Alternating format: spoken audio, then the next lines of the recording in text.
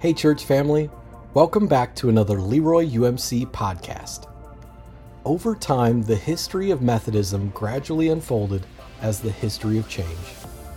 As the centuries passed, and as Methodism itself grew from a connection of small groups to a full-scale church, Methodist leaders proved that they were willing to adapt to any and every change because they trusted that God was changing with them. The gospel story that was their story is incarnational in every time and place. Let's send it over to Pastor Matthias. Well, friends, this morning we are continuing with our worship series that's building us up to Pentecost. We're calling our series Acts, the Method of Our Story. As we've mentioned, the whole idea behind this series is that we are looking at the history of the earliest church that we find in the book of Acts. Acts is basically, it is the history, the story of what did the disciples do after Jesus left. But we're looking at the history of the earliest church, and we're lining that up with the history of our own church tradition, the earliest history of Methodism.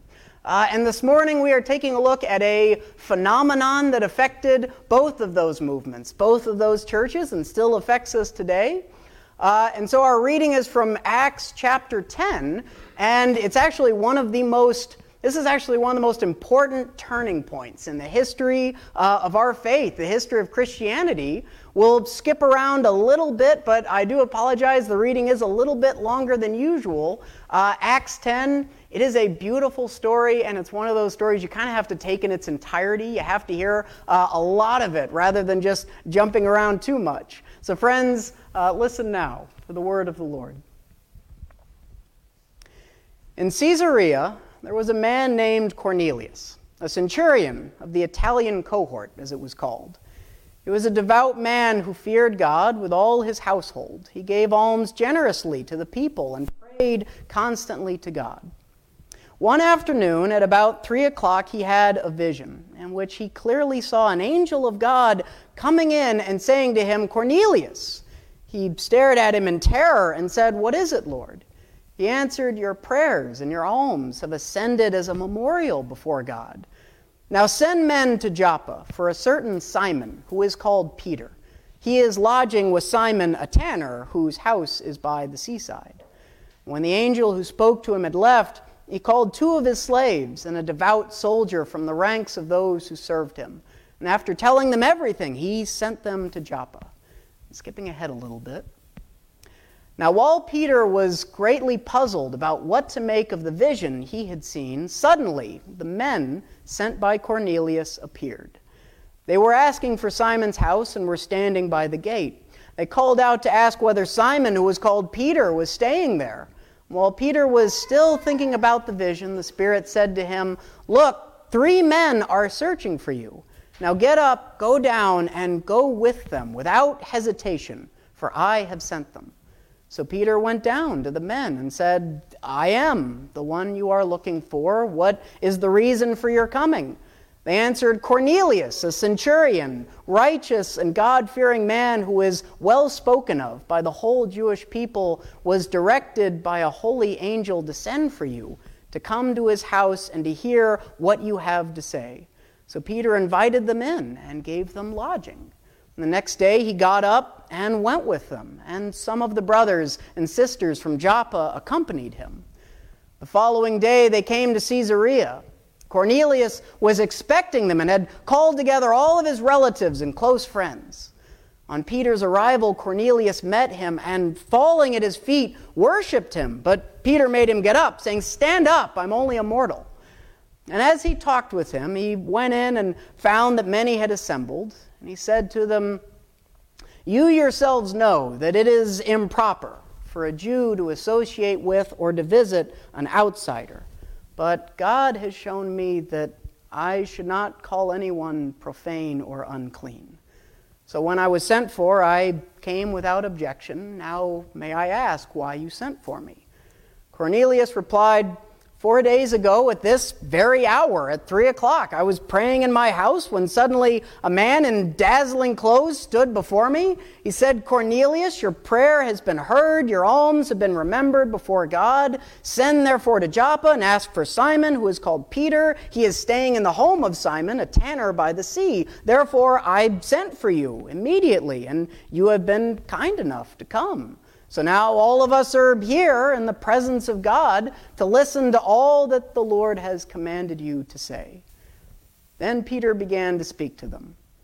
I truly understand that God shows no partiality, but in every people, anyone who fears him and practices righteousness is acceptable to him.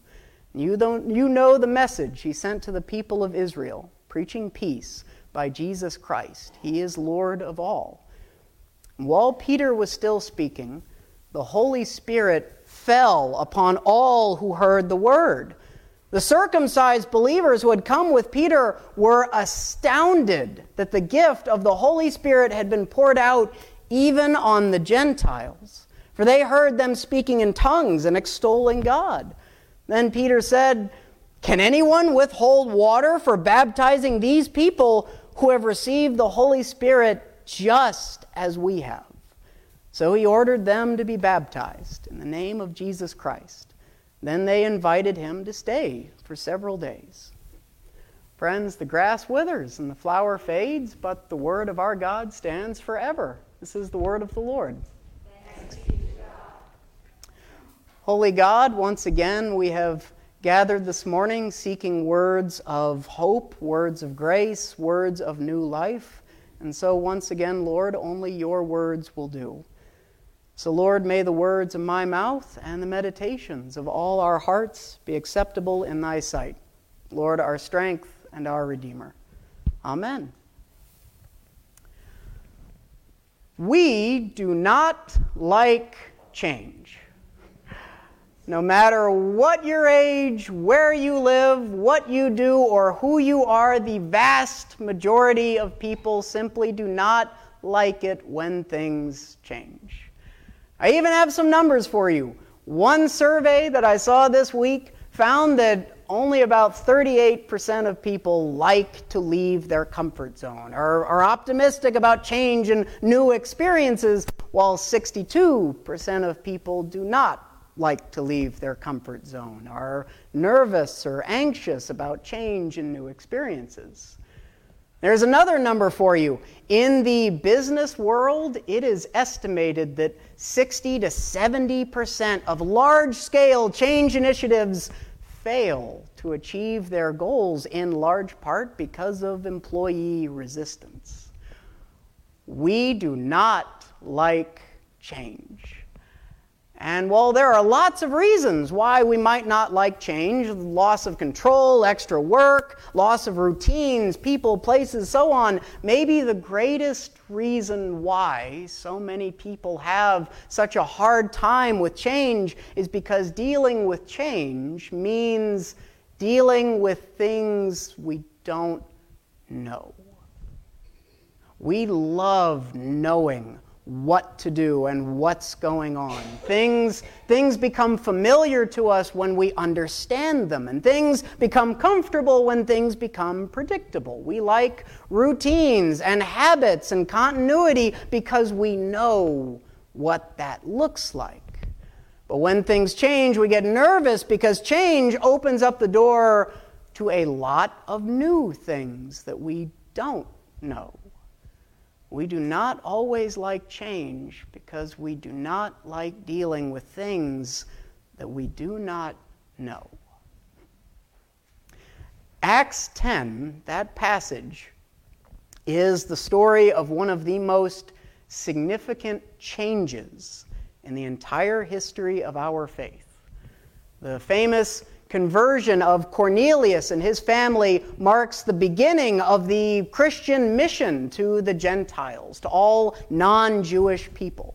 It's an unbelievably significant turning point in the moment of our faith in the history of the church. Prior to Acts 10, prior to this, all of Jesus' disciples, All of his closest followers, all of his worshipers, all the Christians in the Bible were Jews.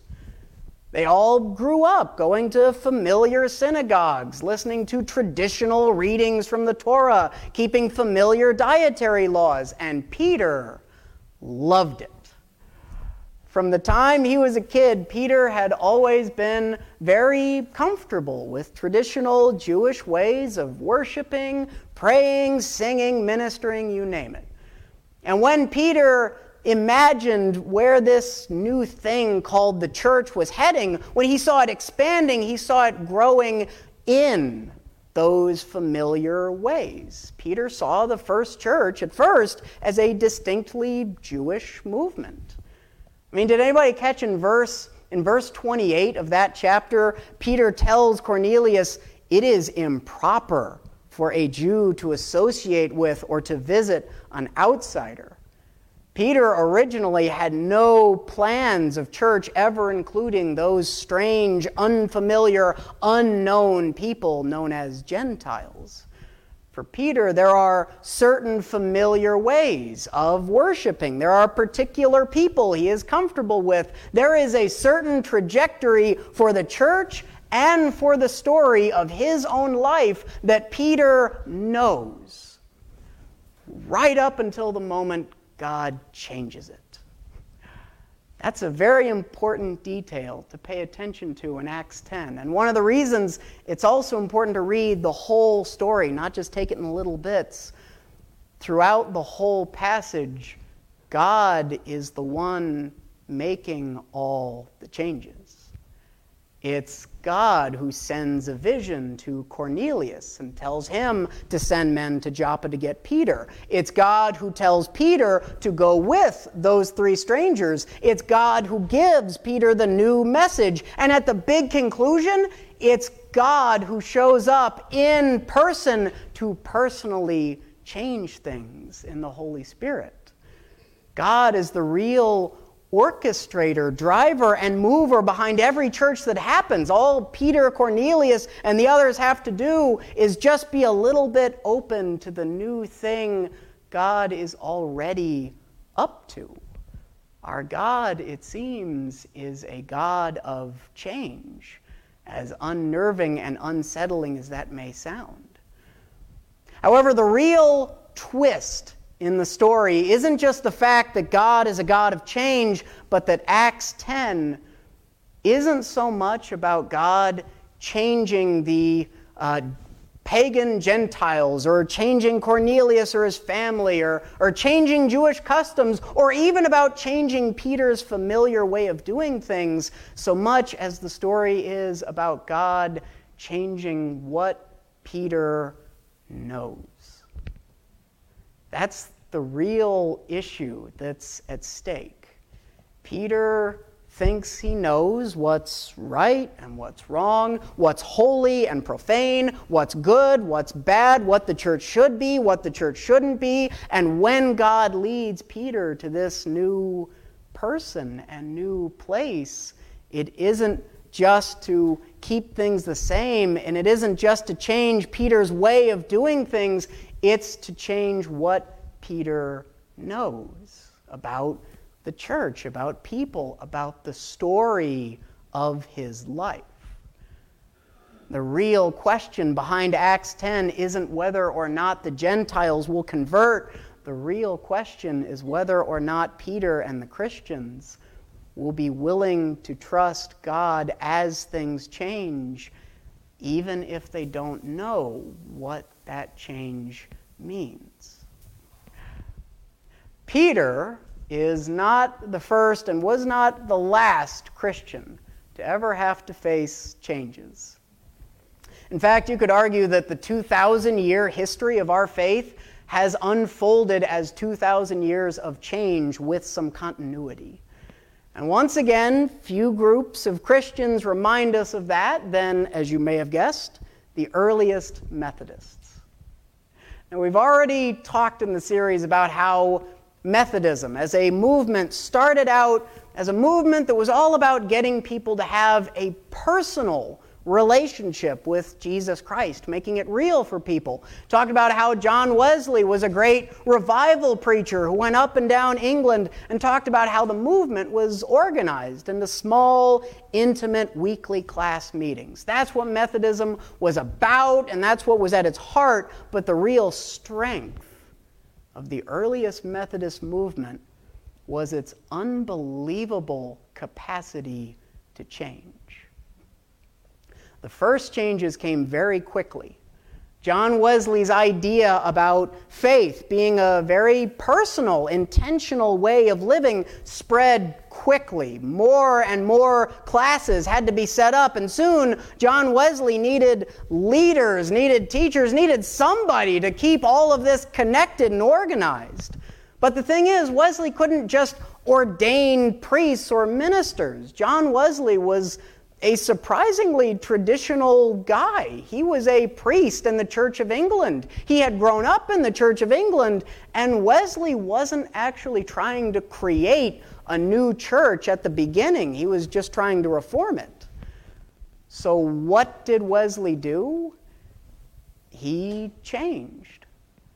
Wesley called for ordinary, unordained, normal people from the pews to step up, to become preachers, healers, class leaders, teachers, leaders in the church.